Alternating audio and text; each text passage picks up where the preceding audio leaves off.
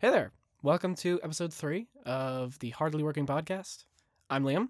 I'm Owen. And here we are. So... Back again. Back at the pod booth. Like 2 peas in a pod. Yeah. That's us. That's us. The pod room is lit with some mood lighting today. Yep. We're not entirely sure how to work the controls. No. So... Of the lights. Yes, of the lights. Yep. So I figured just leave them like this. It's kind of nice, though. It I is. like It's relaxing. It is. I'm going to fall asleep. Yeah, is there any way to, like, crank the heat on here up to, like, 85 degrees or something? Oh, my God. You know, your body has to drop in temperature before you can fall asleep. Really? Yes. Not by, like, 20 degrees, by, like, a degree or two. But, yeah. So then shouldn't you, like, I don't know, stand in front of an open refrigerator before going to bed? I mean, maybe. Like, help that process out a little bit? By the way, I've actually never verified this as a fact. I've just been told it, and I've Okay. repeated it many times, so I could be peddling pseudoscience. Well, I think it's basically a fact at that point. Right. You tell it to enough people, it becomes a fact. Yeah, That's how facts work. right. Speaking of facts, Yes. labor unions. You never got around to what the fact was going to be. Oh, it was The fact about... I thought you were introducing a different fact. No, the same fact. Oh, okay. Yeah, I Well, don't know if that's true. That is a good fact. Yeah. I like it as a fact. I do too. As a matter of fact. But that goes against me always like putting on 8 layers of sheets, which I do. Yeah, but those are just nice. Yeah, exactly. But I get hot, so if I get hot, can I fall asleep? I don't know. Maybe that's contributing. Who knows? Wait, am I gonna have to rethink my whole I know. That's what I'm thinking. my bed strategy, my tactical bed strategy?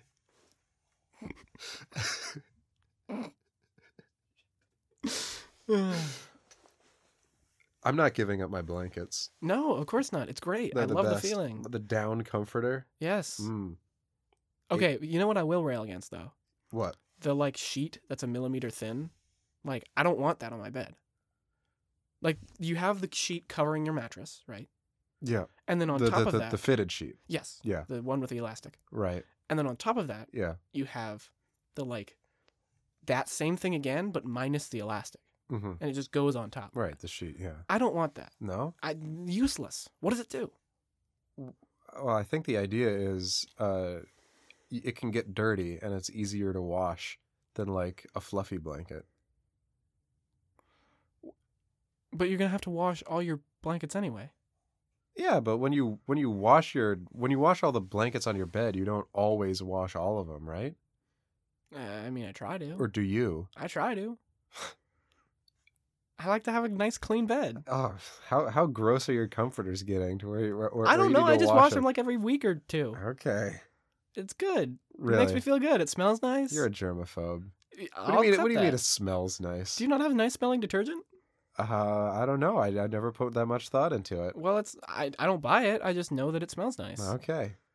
Just like the soap that I bought for you Yes. that Dr. one time. Squatch. Dr. Squatch. Yeah. With oatmeal in it. It had oatmeal in it.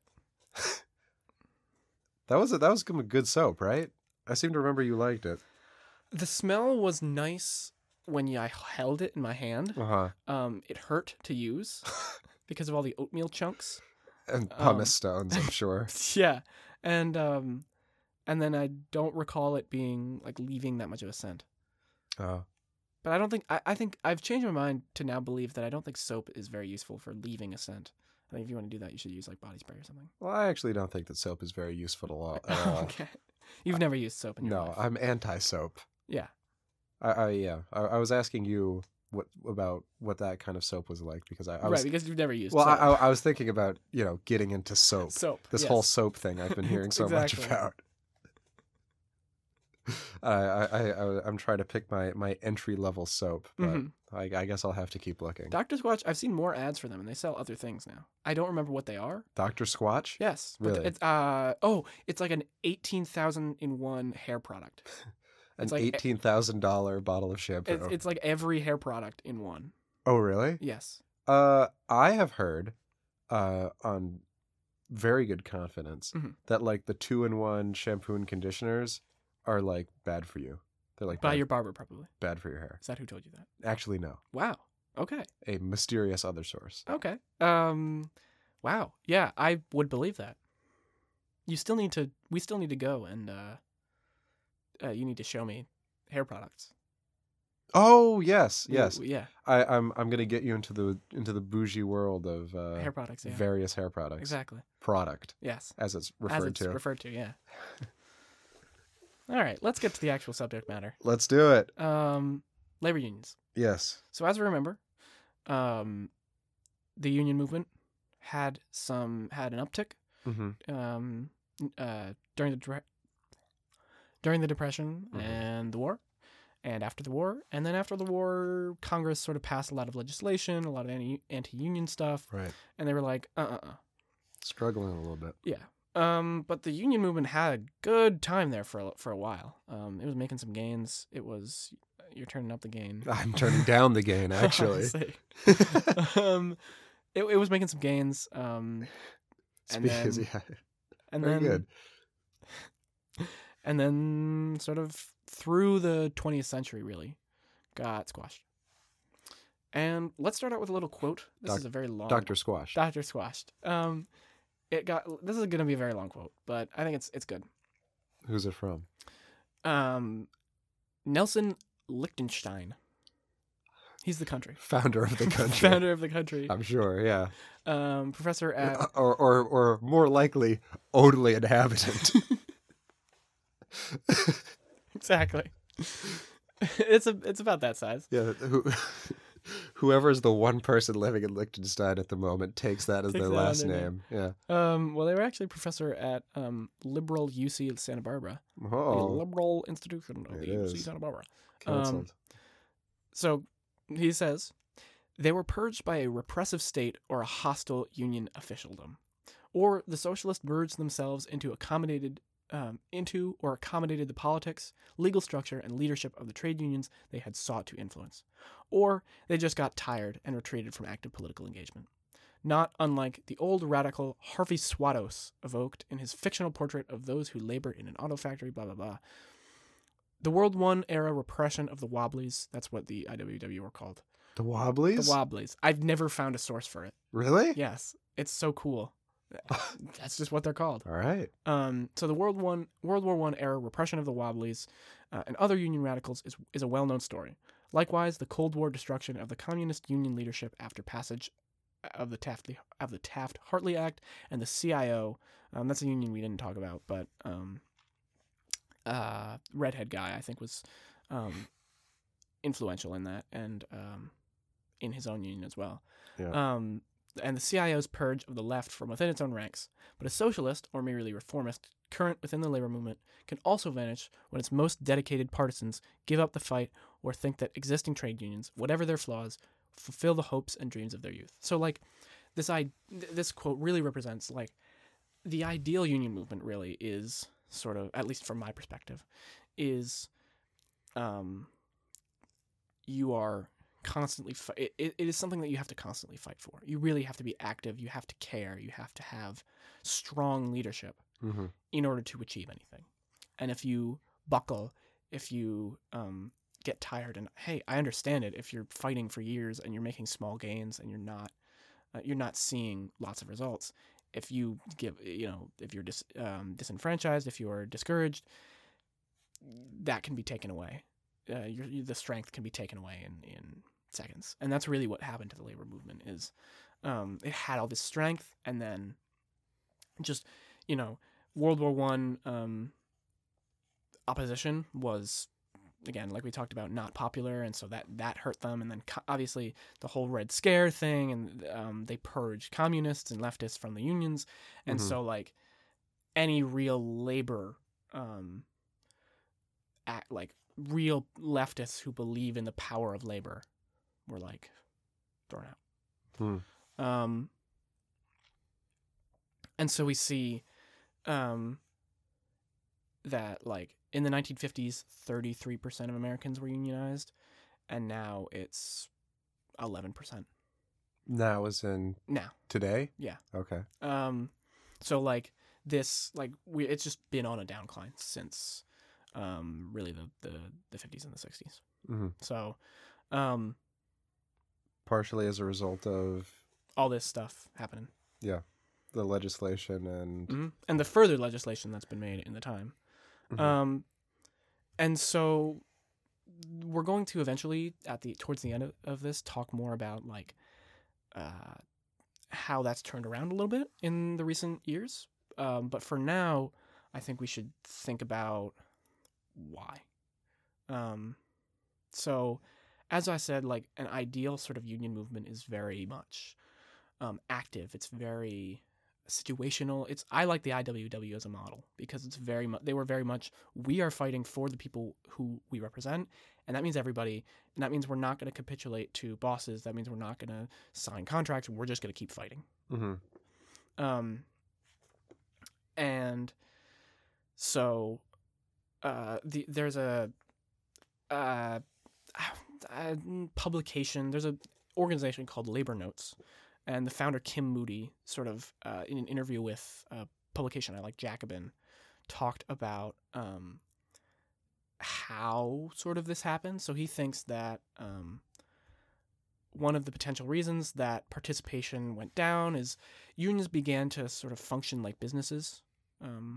They were just sort of acting routinely with policies without any clear-cut ideological vision of what they were trying to achieve, just trying to get sort of organic expressions, or rather than getting organic expressions of the interests of working people. So just sort of, yep, we're a union, we're here, we're going to, every couple of years, we're going to meet, talk about stuff, and then we're going to fuck off, like...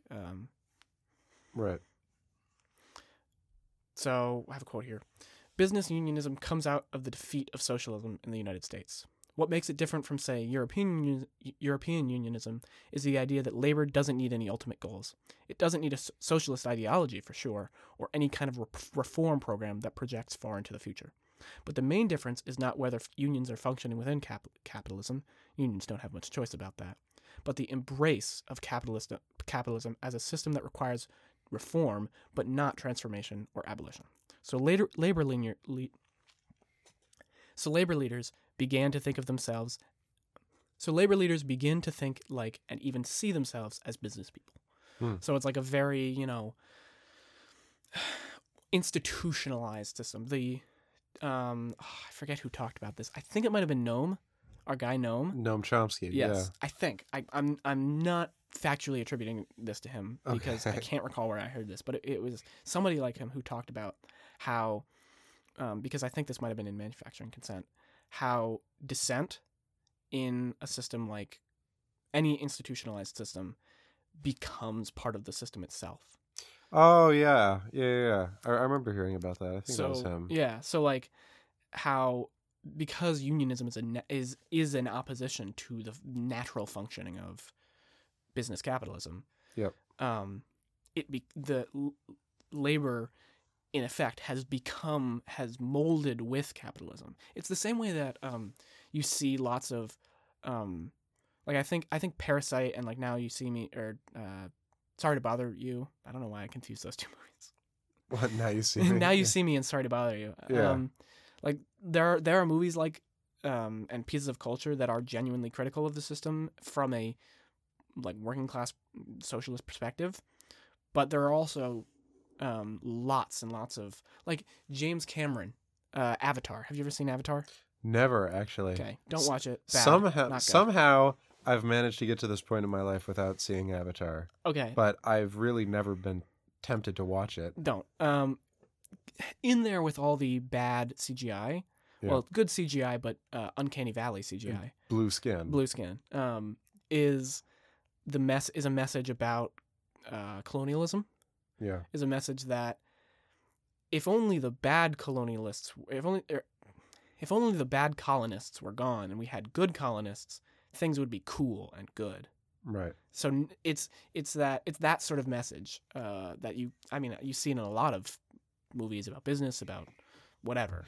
Is if only the bad guy wasn't here, if only we had the good guy in charge, everything would be fine and perfect. Whereas the truth is more like the evil is inherent within the system or At the least structure. That's what I believe, right? Yeah. And so that's part of what's happening to labor at this time, and even now to a large extent it's getting internalized. It's getting it's functioning within the system, as opposed to Against it? against it. Hmm. And that's one reason. But also, Wait, sorry, before we go on, you said that unions started acting more like businesses and leaders started to seeing themselves more as business people. Mhm. Did that go so far as to make unions more like for-profit organizations at all? I don't think so. No. Okay. Well, it really depends because it's very situational depending on the union. Yeah. I don't want to say all unions, Right. but like some unions maybe. So here's a interesting example of that. Mm-hmm. If you look to the culinary union as of late in Nevada, Yeah. not saying we won't endorse anybody in the Democratic primary. That's a fact, right? That's what they did. I can believe it. I know there's something they did. Yeah, I'm pretty sure they said no, we're not going to endorse anybody. Did they like endorse the concept of voting maybe along with Key? Along with, that's a good one. That's a really funny one. Yeah. But they said like something actually. This is a take that I'm stealing from Amber. That like they make decisions. The union makes decisions because it wants to survive. Like a lot of the time, the union just has to make decisions because its survival is important. Right, like based on necessity. Mhm. Yeah. And because labor is weak, those decisions might not always be the best for the larger labor movement and for the larger working class. But because you don't have a strong labor movement, because there's so much like lots of unions are teetering on edge, they have to make decisions for themselves, for their own survival. Mm-hmm. And that sort of, that idea of their own survival sort of contradicts the belief, right? That like unions are an output of the working class, of people working, that unions are their outlet to say, hey, this is our power, this is us getting together. The idea that the union just needs to make decisions in order to maintain itself, in order to exist at all, sort of is demonstrative of that. The idea that they're just that, yeah. Yeah, it's also kind of another piece of evidence of how they're becoming more of the system. Mm-hmm, exactly. So I'm sure that there are some unions that were the bosses were like trying to make a buck and try to get powerful, trying to become political players. I'm entirely sure that that's possible. Mm-hmm. But to me, it really speaks to the weakness of the labor movement.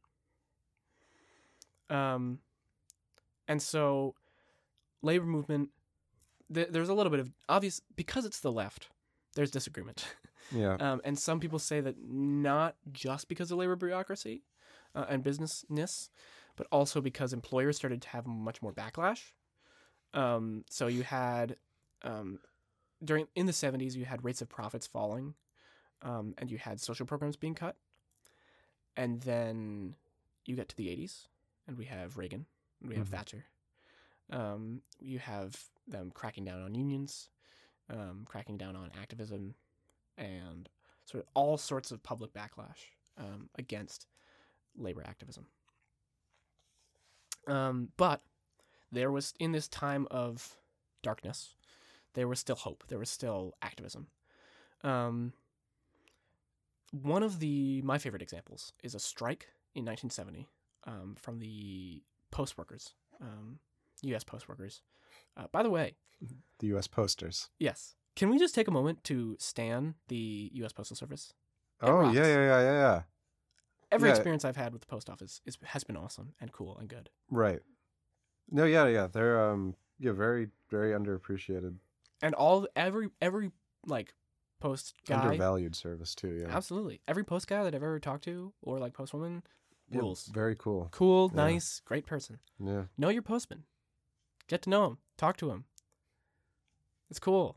They rule. They do this job. I mean, obviously it's a job, and you have to drive around all day, walking around. This like harsh job. Yeah, rain and sleet and snow and all that. Yeah. So stan your post people. Yeah. Post for your The post. postal service and the library too. Oh my god, the Two- library. two, Can we like, talk about how awesome the idea? Vastly like underutilized resources in like any community, pretty much. Can we talk about how awesome the idea is that there's just this building in town where you go in and you can like read books and just like get a book and say, "Hey, can I read this for a little while?" And they're like, "Yeah, sure, whatever." Yeah. That's so cool. Just bring it back later. Exactly. That's Yeah, awesome. it is. And again, undervalued, underappreciated. Essential for the survival of democracy. if Absolutely. you believe in that. Informed populace. Yeah. Um, Free exchange of, ideas and information. Mhm. Gotta have it. I'm just getting so happy thinking about the library. We're in one right now. Yeah. No, Liam loves the library. Look- So sometimes he sleeps in there, just I mean, like dreaming about books. yes, yes. This is a private university library, but still like An unnamed private university library. other like libraries and stuff have resources like this, like recording studios and computers and stuff, and obviously books. Other than that, but Yeah. like I don't know. I just think it's awesome. I think it's cool. Yeah. And they're modernizing too. Yes. Like even though, people are saying, oh, they should be defunded, they're being left behind, who even reads books anymore? Yeah, It's like, no, there's they're with the times. there's some really interesting like modern sort of like book retrieval services that because I'm very involved in the software world. There's some very interesting like ways that like you just go over to a kiosk and you're like boop book and it gets it for you. But then also in addition to post workers, Yeah. can we stand librarians? Librarians, yeah. Because you walk over to a librarian and Yeah, I have had nothing but amazing experiences like asking for help from a Mhm. librarian. You walk over and you're like, "Hey, I have a question about this subject or this thing." And they always say, yes, I would love to spend like 15 or 20 minutes helping you get exactly what you need. Librarians. Yes, exactly. And they Yeah. always like they have all this knowledge. They know exactly like where to. And if they don't, they're like, "Oh, I don't know much about that. I think there could be this or this." And then they like go over and look at stuff, and it's like, Right, or I will find somebody who can help you. exactly. Yeah, they're Oh, never just man. like, yeah, Nah, get lost. I don't know. I don't like you, kid. Yeah. There's too many books in here anyway. I once fixed a I was at the library and As you spend 6 hours of your day exactly. at the library. And I was walking by and somebody at a desk was like, "Hey, you're young. Do you know much about technology?" And I was like, "Yeah, sure." And they had me, and I helped them like print out a PDF or something. And then from that day forward, whenever they saw me, they were like, "Hey, how you doing?" They were like, "Thanks so much." They were just so nice to me. I'm like, Really? Working at the library? Yeah, they were behind a desk. That little, the library. Yeah, the info desk. Yeah. Yeah. Yeah. Very cool. Yeah, exactly. Love the library. Liam loves the library. I'm just getting so giddy thinking about the he is. library. He is. You can't see it, but he has a huge smile on his face. I do. I'm so happy. He's got tears in his eyes. I'm crying about He's the thinking library. about the library.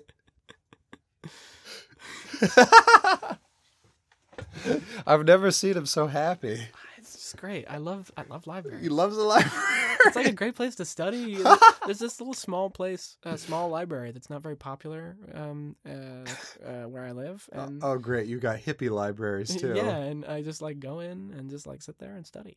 It's so nice. I mean, I don't study, but I don't think I've ever studied. But Well, you say you study. right, I go on my computer and do stuff. Yeah, you have your books. computer out. Exactly. You could be studying. I could be studying. It's reasonable to assume. Somebody walking by is like, "Oh, there's a nice young Studious individual." young man. Exactly. He's got his glasses on. Mhm. He's looking at he's scrolling through a computer. Exactly. Studying. Yeah. Whereas in reality, you are scrolling through DeviantArt. As you so often do. I'm fond of DeviantArt. Incredibly fond. Yeah. Fonder than most. That's not true. Fonder than This perhaps is satire. anybody. This is satire. I really hope we're recording. I actually never checked. Okay, good. I would be very upset if we were not recording. Well, we got the extra time, right? Yeah, that's not what it's for, buddy. All right, back from the aside about Libraries libraries and the- postal workers, yeah. who we should absolutely stand. Postal workers struck in 1970. One of the largest. Do you know what a wildcat strike is? No. Is that where you employ the use of wildcats to Yes. attack bosses? Yes. Yes, you ride them around. Yeah. My loyal steed, the wildcat. Basically, it's where, you know how the Taft-Hartley Act specified that you have to give notice to your union boss or your employer? Yeah. There were lots of laws like that, and basically a wildcat strike is not doing that. It's just getting together and being like, yep, we're striking now. Without giving notice. Yes. So, they strike now. They strike now, yeah. And this was, what, in violation of the law? Yeah. Stop, you violated the law? Exactly. And so... Criminal scum! So what did people do about it? Is there anything you can do about it? Well... I mean, it's like they're already striking. Yeah, well... so, let's start with some numbers. In March of 1970, 200,000 postal workers went on strike, starting in New York City, and it spread across the country. Like, this was a nationwide strike in over 200 towns and cities. And federal law, I don't know if you actually know this. So, in addition to a wildcat strike being without notice, if you're a federal worker, you cannot strike. That is illegal. That is a federal crime. Because, presumably because the federal government needs to operate. That's presumably why the law is there. So, like, during a government shutdown, the most recent government shutdown, the TSA wasn't getting their paychecks. Yeah. But they couldn't strike. I remember that. Because that's a federal crime. Yeah. So it kind of sucks. Yeah, I remember I was actually traveling during the shutdown, and I remember going through the like airport security, and they had this sign up that was like we're currently undergoing a government shutdown, like we know life sucks for you, but it also sucks for us. So please be nice. Yes. Because because we're not getting our paychecks. We're not getting our paychecks, and like not everybody's here. Exactly. So like our jobs are harder. Slower, yeah. So yeah, please be nice to us. And I was like, oh man. See that? Oh, man, that makes me so sad. I know. Dude, stop looking at your phone. I'm looking up because I want to talk about this. Okay. So you mentioned that Taft-Hartley, right, says you have to send notice before you strike. Mm-hmm. But that reminded me of like these laws in Norway that I knew about that specifies like how much notice an employer has to give to their employee before they fire them. Mm-hmm. And like please tell me it's like 1,000,000 days. Well, it's a minimum of 1 month. All right. Unless you've been working for 5 years, then you get 2 months notice. Okay. And then if you've been working for 10 years, you get 3 months notice. Nice. And if you're older than 50, it's 4 months. Older than 55, 5 months. And older 60, then you get 6 months. Oh my God. Which is like one, it's like a really long period of time, right, which is a great thing. Yes. Like if you need to look for another job and Absolutely. you still need a source of income to Yes. support yourself. But like the only thing I can think about is like how awkward it must be like walking around that office for the next 3 months being like I will not be employed here in a very short amount of time. And I wonder if you can do whatever you want. Like, they already fired you, right? I mean, I guess so. I wonder if there's, like, a precaution or something. Yeah, like photocopy your butt around. Right, exactly. Yeah. Okay, this next part's funny. So, you know how we talked about unions becoming sort of very business-like, very organized, very institutionalized. So the head of the letter carriers union, like the big head honcho, James Rademacher, I'm not saying that right. Rademacher? James Rademacher? Ratmaker? Well, so he sent a letter to the head of the New York, like, local of the letter carriers union, saying, stop doing this. You can't do this. Stop. You violated the law. Yeah. And you know what, the Chicago letter carriers union, Chicago letter carriers union joined the strike after the New York local union made signs like, hang rat immaker, and we won't take rat poison. Does that remind you of anyone? No, actually. Okay. Yeah, I'm drawing a blank for some reason. I wonder.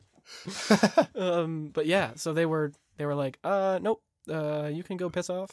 Right. I don't care what you think. And they said, striking. No, you, in fact, are the ones who have violated the law. Exactly, yes. Which I just think, like, I'm pretty sure working conditions were not that great. Pay was not that great. So, yeah, when was this? 1970. Postal workers. Not an expert. And so other federal unions went to strike in support of them. The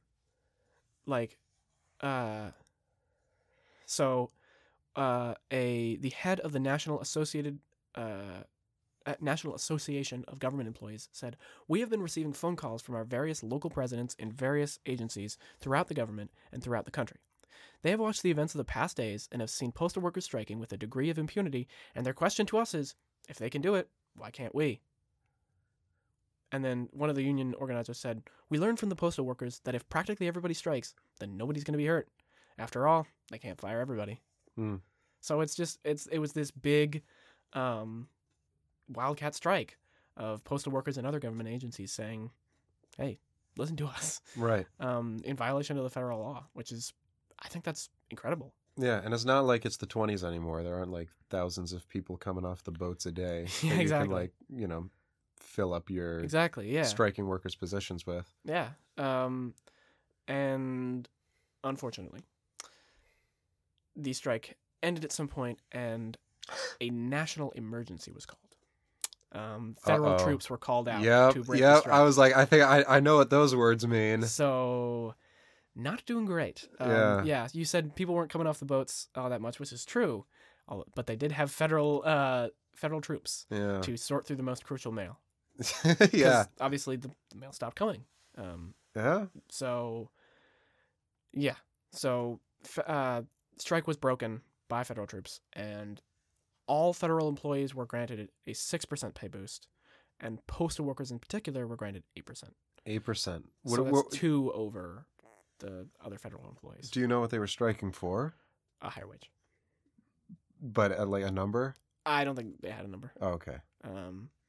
Yeah. I wonder if that was like a consolation prize or whatever. I'm guessing it was, because that seems rather low, especially when you're giving the same to all federal employees. I'm pretty sure that's probably because of some federal law. That's an entirely a guess. I don't know. Yeah.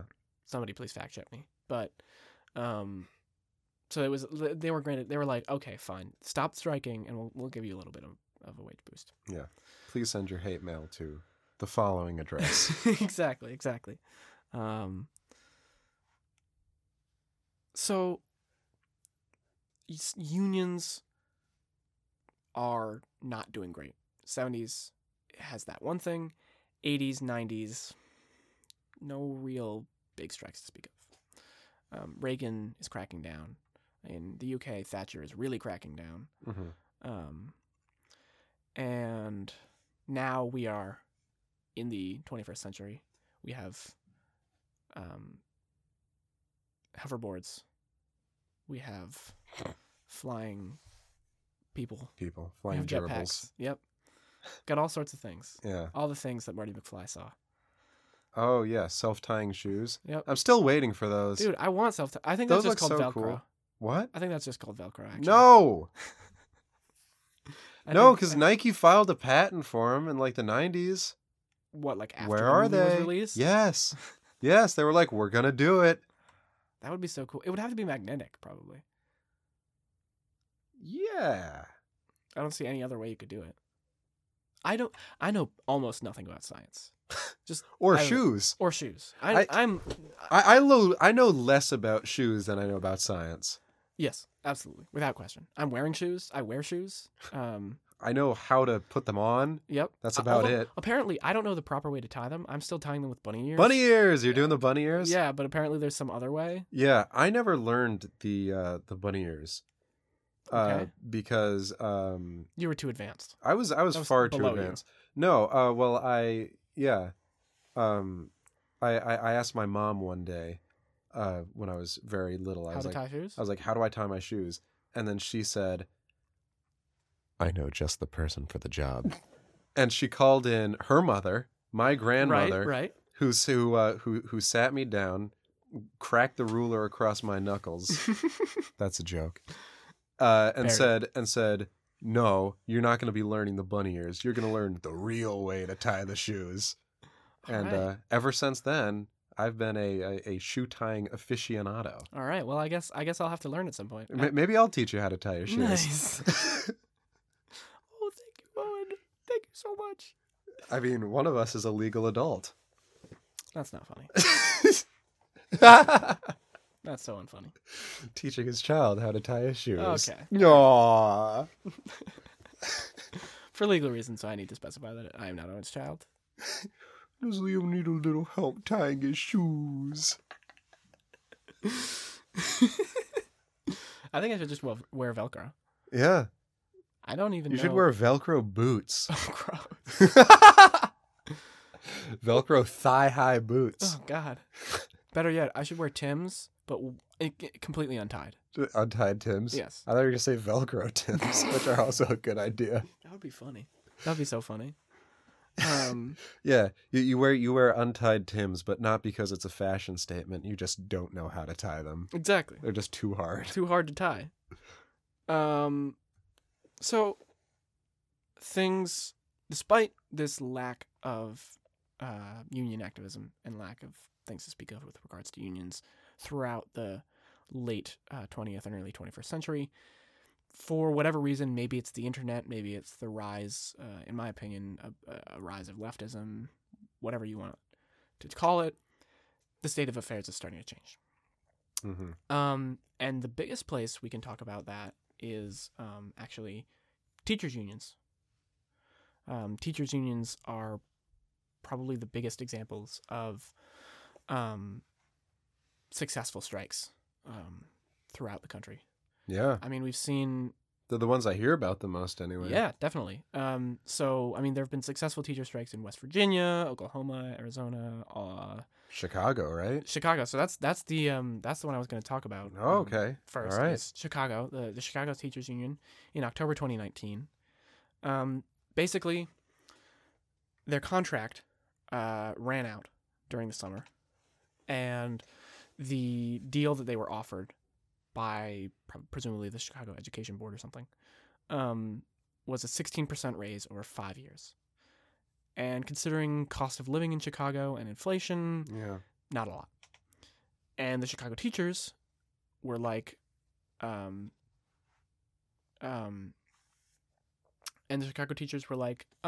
about no? How about in addition to giving us a raise, we talk about affordable housing. We talk about sanctuary protections. We talk about resources for students and non-teaching staff and just in general social justice policies. So the Chicago Teachers Union was really taking this like outside of just them getting a pay raise, which, perfectly reasonable given them. Also, we're another group we're standing teachers. Yeah. Well, the good ones. Yes. I think a lot of teachers, yeah, I think, are good. Yes. And the name of teachers can be soiled by a few bad apples. Yeah. But in a lot of cases, teachers really care about kids and care about education and care about And they work way more hours than are going on the books. Yes. Yeah. Yeah. So teachers, most of them, awesome. Yeah. So in Chicago, I mean, as the son of a teacher, I feel like I have to stick up for him. My dad's kind of a teacher as well, in a sense. Yeah. So one of the union organizers said in an interview that so many of us in this new profession are young, we're new, and we're worried. We don't want conflict, and we genuinely, every day, imagine a world where things are how they're supposed to be. The contract is our way to move towards that. That's what somebody in the Chicago Teachers Union said. So they were using the strike, not only as a means to get better working conditions or better pay, but also as a springboard for like other issues. Okay. For like social justice issues for students, and because Chicago has not been great with racial issues for its entire history. I did a little bit of a paper on like a small essay on sort of gentrification in Chicago in the mid 20th century. Not great, as you can probably guess. Well, anything that involves the word gentrification. Right, not going to be great. Not going to be fun. Yeah. And, the teachers, they just care. Another organizer said, I've been in meetings about school buildings that have been sold and to be turned into condos. You just pause and think about this joy that used to exist in this auditorium, how it's going to be part of a condo that may not be affordable. Our strike with SEIU Local 73 is a response from all of us. You know what? This city is ours too. So just really inspiring stuff. So the Chicago Teachers Union did that. They did end up getting a new contract with raised wages and with a few issues. More than the 16%? Yes. And with a few issues being talked about, like class sizes and teacher raises, staffing, stuff like that. Yep. And they agreed to make up the missed days that they were on strike. So when? Oh, at the end of the year. Just randomly. They're going to be like, all right, today, this Saturday, please come in to school. Yeah. We're going to have a 6-day school week. 7. Can you imagine that? I think I once did the math for if you just had school every day. I think I did the math for Leon, how quickly it would be done. Leon. No, not because it would be ideal. Leon, come on. I was in like... This is not hard math. There's 180 days of school. Stop. We're not doing the math now. How many days are there in a year? 360. So that's exactly half. 360. Yeah. So 6 months. What a big brain over there. No. I meant like bringing out the slide rule for that. No. What is that? What I meant? Escubus. What's that thing called? Meniscus. No, that's the curve of the water. What's that thing called? The meniscus.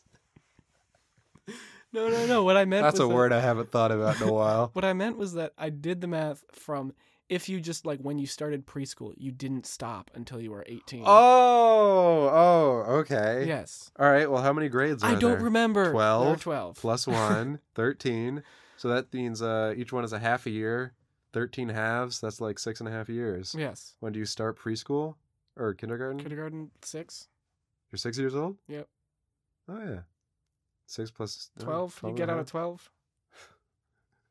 I mean, it makes sense if a school year is half the year, then a school year... A shell of a human at 12 and a half. Yeah, just like the most miserable, like overworked. Yeah, you've done nothing for the past like 6 years other than just... Yeah, every single day. Mm-hmm. But think about how much free time you would have after that. Going right into the workforce. At 12? Oh, Jesus Christ. I know. Let's not even talk about schools as a factory for the workforce. Not even talk about that. Can we just see that's one of the things that's so great about libraries is that like they're just like stuff, just no stuff. Like you could go to a library and read. I was in the public library once and I just picked up a book off the shelf about Saturday Night Live and the history of Saturday Night Live. It's like I want to know about this now. Yes, I was just like, oh, cool. Libraries. That is cool because like for everything that can be said about like the on-demand culture that we've kind of created, there is something to be said about going into like a record store or a library and saying, I don't know exactly what I want, but it's something. But like I want to find something that maybe I don't even know exists. Mm-hmm. Whereas like, with everything on demand, you type exactly what you want into a search bar. Right. Which is great, but it almost creates an echo chamber. Absolutely. Where you like, you know about the things that you know, and those are the only things that are, recommended to, and you've created a feedback loop. Right. Of like things you consume. And like media and information. Everything has like, you can go infinitely deep on like some topic. So like if you like Saturday Night Live, like the history of my Saturday Night Live. The book was like this thick. I'm holding up like an inch. Sort of. It was He's a thick holding book. up both of his arms. One yay big. Yeah, his maximum wingspan, which is 2.5 feet. I'm being attacked. That was a minute man. A neurotic minute man. But yeah, so like, you know, if you get like, you know, Wikipedia diving, if you get into one topic, you can go infinitely deep on that, and you never need to branch out. Yeah, I know I've had a good evening when I'm sitting like at my computer table, like fully slouched over in my chair to where like my head is over the back of the chair and looking at the ceiling. I have like, you know, an empty can of Coke, like 3 of them. I don't know why I said Coke. Where's this story going? Root beer. Right, and then on my monitor, I have one window open. That's just Wikipedia. With 30 tabs of Wikipedia. Right. That have all been created from clicking like 4 links of the last article that I was on. Yes. Yeah. So it's exponential, really. Your one page it becomes 4, and those 4 become 4 more, and yeah. Sometimes when I know it's getting out of hand, I have to like create a new window. And then it's hides the problem. Well, but it's starting fresh. So like I have this idea in my mind that I'm gonna go back and read the other articles. Oh, do you? Which never ends up happening. No, of course it's not. Like once I've created a new window. Right, that's the primary window. Yeah, the other window might as well not exist anymore. Yes, exactly. I'm never gonna touch that thing again. And I mean, it allows you to sound very smart if you have like a surface level understanding of 60 different Wikipedia pages. Yes. Based on reading the first 2 sentences and then getting distracted by something else. Exactly. Before actually the Chicago Teachers Union, we have the LA teachers struck in 2019 again in January. During the shutdown, I think. Yes, right? Actually, yes. Okay. So they were striking. They said it was against a, quote, billionaire superintendent intent on privatizing the district. So some guy who had come in and been like, "Yep, we're gonna make money off this." Started to sound like Obama for a second there. That's my default like business guy voice. I just go to. Is Obama? That's my, very strange. It's my default business guy voice because it sounds very official. It sounds very, you know. Yeah. But also it's my default like average person voice. So like when we were driving here and I made that joke about like the cop like knocking on the door, my voice was Obama. Yeah, it was. It was like, "Hello, sir. I'd like to see your things." Yeah, exactly. Yeah. But also when I'm like a business person, I do my Obama. I don't know why. You're like, yeah. Hello. Yeah. If you like your school district, you can't keep it. So strikers were striking. Yeah. And they actually won. They won things like full-time nurses in every school. Isn't that a position in soccer? Striker? Do you think I know anything about soccer? Oh, come on. We played soccer together. In like first grade or something? We were on the same team. That's true. In like first grade. When you're just like, I'm going to run the ball down the field and kick it into the goal. Yeah, what do you And then you like kick it and you like hit some kid in the head and they like get a concussion and then you continue running. Sorry. I want to just hit the mic. I don't know why, but I was rolling back and forth in my chair. You're pacing. I was trying to get comfortable again. Yeah, there are pictures out there. Oh, I'm gonna have to ask you to stop. There are pictures out there of me playing soccer, but I'm like stealing the ball from my own teammate. Yeah, because when you're in first grade, you're just like, I'm gonna get the ball. Yeah, it's like I don't actually care if I win. I just want to have the ball right now. Right now I want to have the ball and I want to kick it as hard as I can at something. Yeah, maybe the goal. Ideally the goal. I don't really have much aim. Or much fame. Much claim to fame. Much claim to fame. Much wame. Nope. Much dame. Okay. Much I mean, that one works. Okay, so strikers in LA, they won full-time nurses, every school, additional counselors, librarians, who we stand, decrease in overall class size.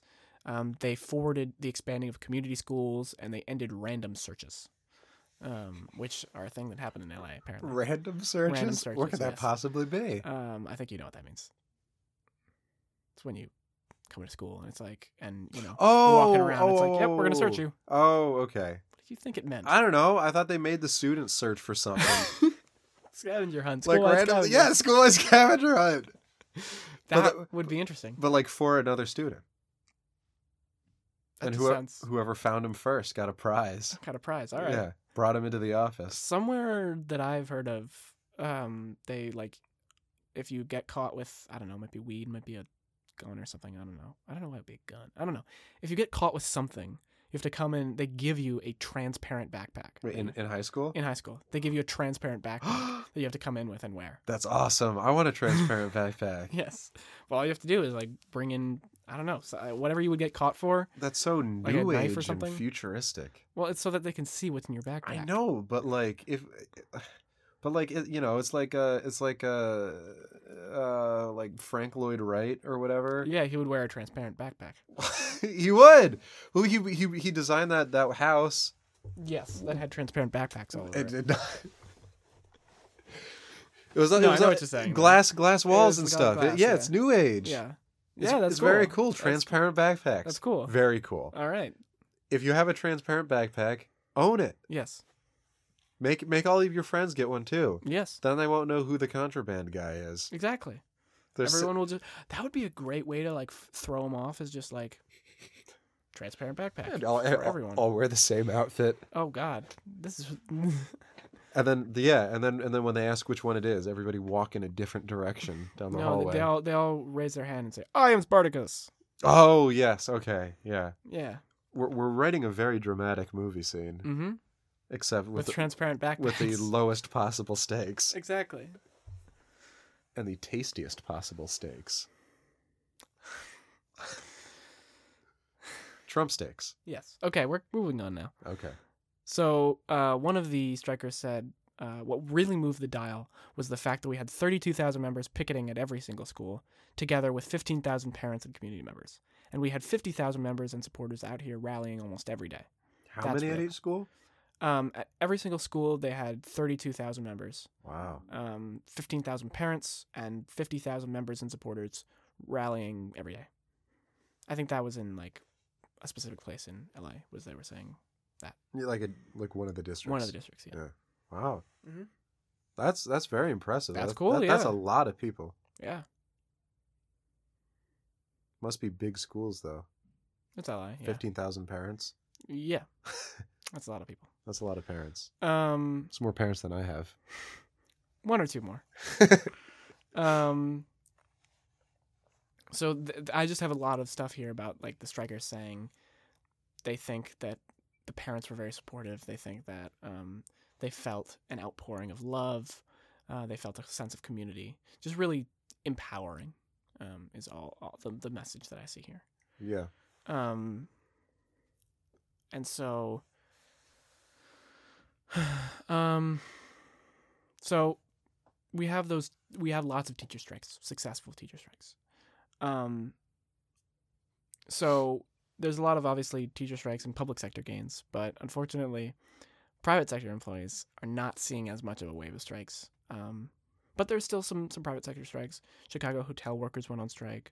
Locomotive plant workers went on strike in Pennsylvania. So there is some union activism now. There is some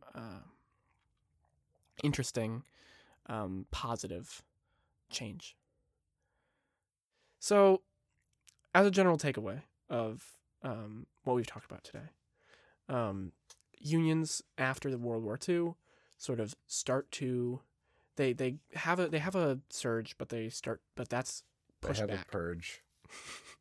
But that's pushed back against. Actually, they already had a purge. They did, yeah. They had a purge, and then they had a surge. Well, yeah, and then they have another purge of commies. Right.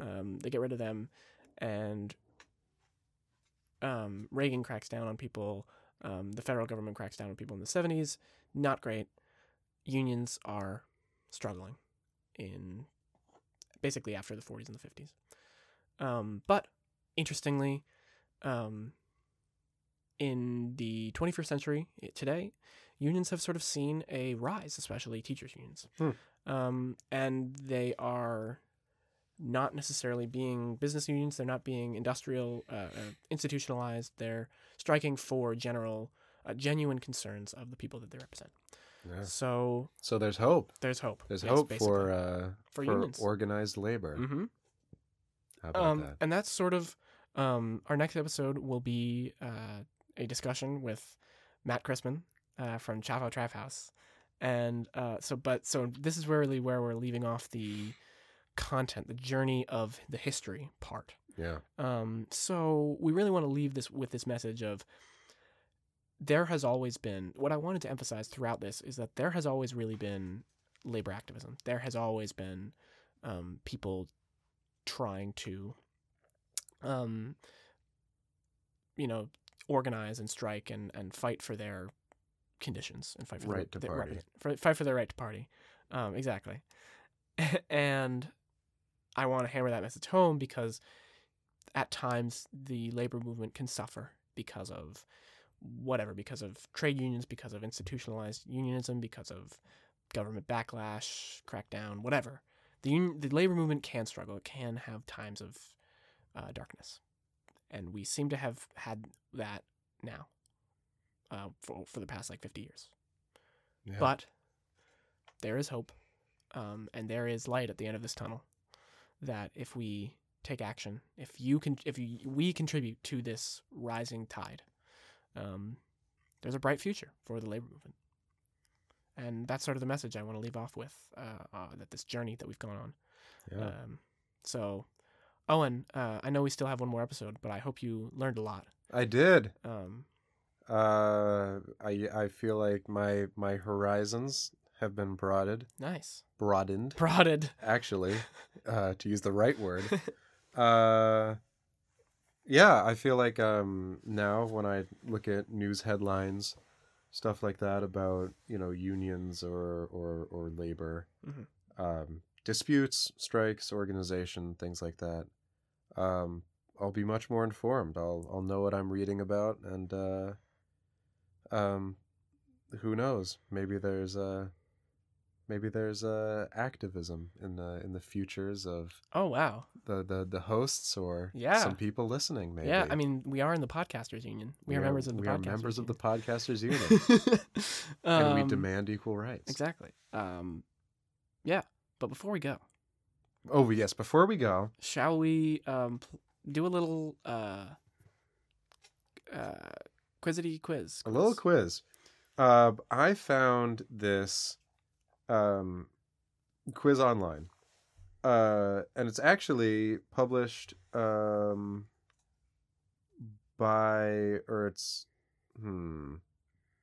on now. It's probably the AFL-CIO, right? Yes, it is actually. Yeah. Which the AFL-CIO is basically the most.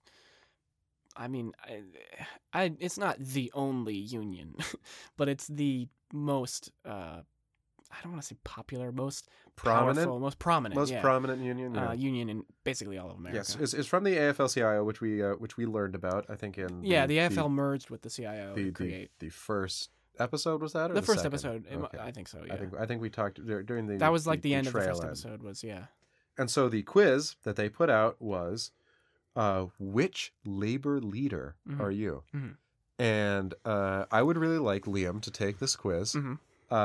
Given as he, of course, has taken sides. Mm-hmm. He definitely has his favorites. I'm hoping to get Debs. And we're going to see if that's the case. All right. I just want to point out that right above the button that says "Let's Play," mm-hmm. there's a little note that says, "No matter who you get, oh no, you're still kicking ass for the working class." So that's funny. That's good. I want to put that one out there. The AFL-CIO, not great, but that's funny. Okay. All right. Here we go. You're gonna ask me, and I'm gonna answer. Let's do it. All right. What part of the country were you born in? The Midwest, the West, Northeast, South, or not in the United States? I think you know the answer to that. I guess, are we not going to say this one out loud? I don't know if I should. Okay. Well, I do know the answer to that, so I'm going to move on to the next question. All right. If you had a summer job, it would have to include, mm-hmm. this is good, working with kids Okay. Being outdoors. Okay. Working with my hands. Mm-hmm. Acting or music. Mm-hmm. And sticking it to the man. Those are such weird choices. Summer job. I'm crossing off kids. No kids. As great as kids are, I don't like working with them. Yeah. Um, Acting or music, maybe we can get rid of. Yeah, I can get rid of that. That doesn't seem like it's your thing. What are the rest? Being outdoors. Outdoors.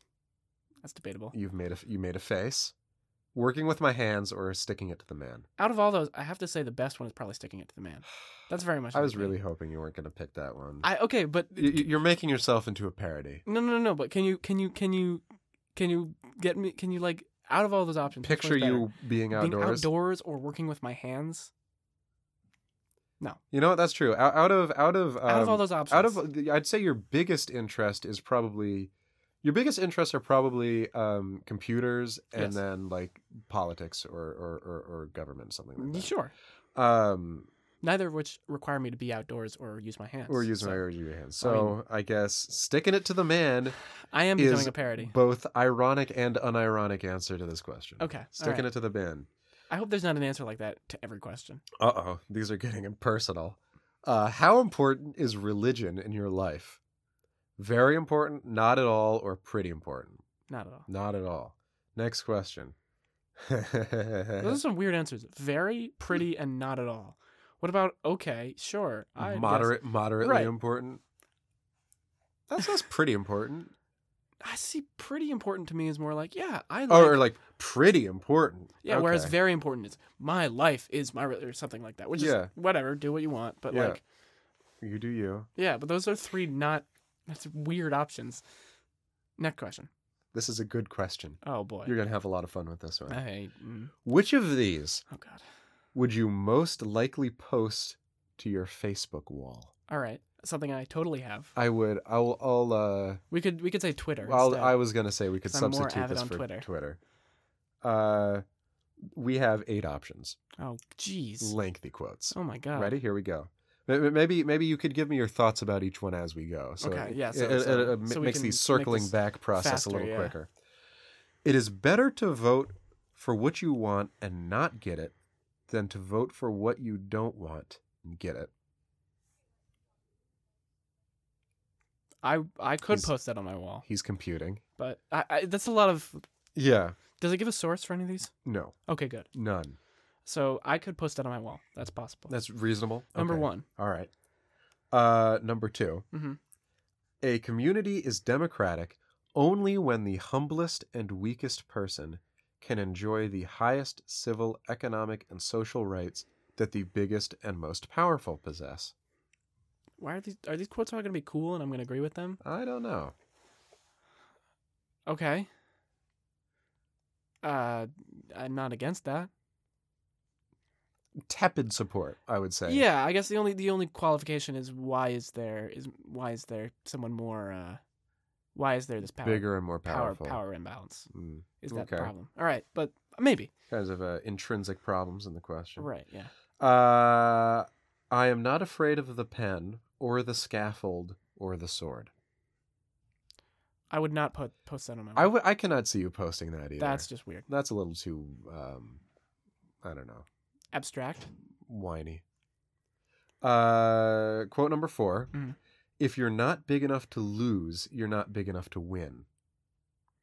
No. Another one I can't see you posting. Nope, not happening. Are we keeping a record of which ones I like? Yeah, I'm keeping a log in my brain. Okay. Never be deceived that the Never be deceived. I've heard of this quote actually. That the rich will permit you to vote away their wealth. Oh, I know who said that. Yeah, I might put that. I'm thinking of posting that. Yeah. Okay. Show me the country. Is this the same quote? No. Next quote. Show me the country that has no strikes, and I'll show you the country in which there is no liberty. Boring. Okay. Most of man's problems upon this planet in the history of this race have been met and solved either partially or as a whole by experiment based on common sense and carried out with courage. Boring. That's too many words. Boring. Yeah, not radical enough. Mm-hmm. Next one. How many more are there? Just one more. This is the last one. Yeah, I told you there were a lot of these. Okay. 7. If you really want to go, man. If you really want to make a friend, go to someone's house and eat with him. The people who give you their food give you their heart. That's nice. That's nice, but I'm not posting that. You're not posting that? No. Okay, so let's cycle back around. It sounds like it's down between it is better to vote for what you want and not get it than to vote for what you don't want and get it. It's down to that one and never be deceived that the rich will permit you to vote away their wealth. Dude, I would absolutely post that on I'm pretty sure I've retweeted something like that. I'm pretty sure you were the one who originally made that quote. That quote? Actually, yeah. All right, never be deceived. Okay. Is the winner. How many questions are there? Does it not tell you? There's 6 questions. Oh, okay, this is fine. Which one of these words describe you the best? Okay. Fiery, charismatic, not that. Calculating, mysterious. Calculating sounds like I'm going to kill somebody. Calculating, neurotic. Mysterious. Mysterious, passionate, ambitious. What was the first one? Psychopath. The first one was fiery. That one seems the best. I don't think I'm ambitious. No? Passionate? You seem passionate to me. Passionate is better than fiery. Yeah. Not charismatic? No? No, okay. Not charismatic at all. All right. Passionate it is. Final question, I believe. Mm-hmm. What level of education did you receive? Okay. High school, some high school or less, college degree or more. Still in high school. Still in high school. We can see the finish line. Okay. I'm willing to give you your high school diploma right now. Thank you so much. You've completed high school. Thank you so much. Calculating the response. Calculating. We are about to find out what labor leader you are. Okay. You have gotten Lucy Parsons. I do not even know who that is. Well, it has a little bit of, oh, actually, you'll be very happy. Described by the Chicago Police Department as more dangerous than 1,000 rioters in the 1920s. Lucy Parsons was a highly effective labor organizer. She played a critical role in founding the Industrial Workers of the World. Oh my God. IWW. Let's go. And organized the Chicago hunger demonstrations. Nice. So it looks like you've been saying it this whole time. You love the IWW. I do. And it turns out that the IWW loves you too. Oh, that's great. That makes me so happy. This is the second time this episode you've been this happy. Yeah. Libraries and now this. And now you're Lucy Parsons. Exactly. How about that? Well, would you look at that? I think that's about all the time we have left. All right. So, yeah. Thank you for listening. Thanks so much. Thank you for being here, Owen, and recording this wonderful episode. My pleasure. Yeah, that's it for this episode. And please tune in for next episode. Which is bound to be a hoot. Absolute hoot. A hoot and a holler? Yeah. A gaff? A goof? Yes. All of the above. All of the above. Thank you so much.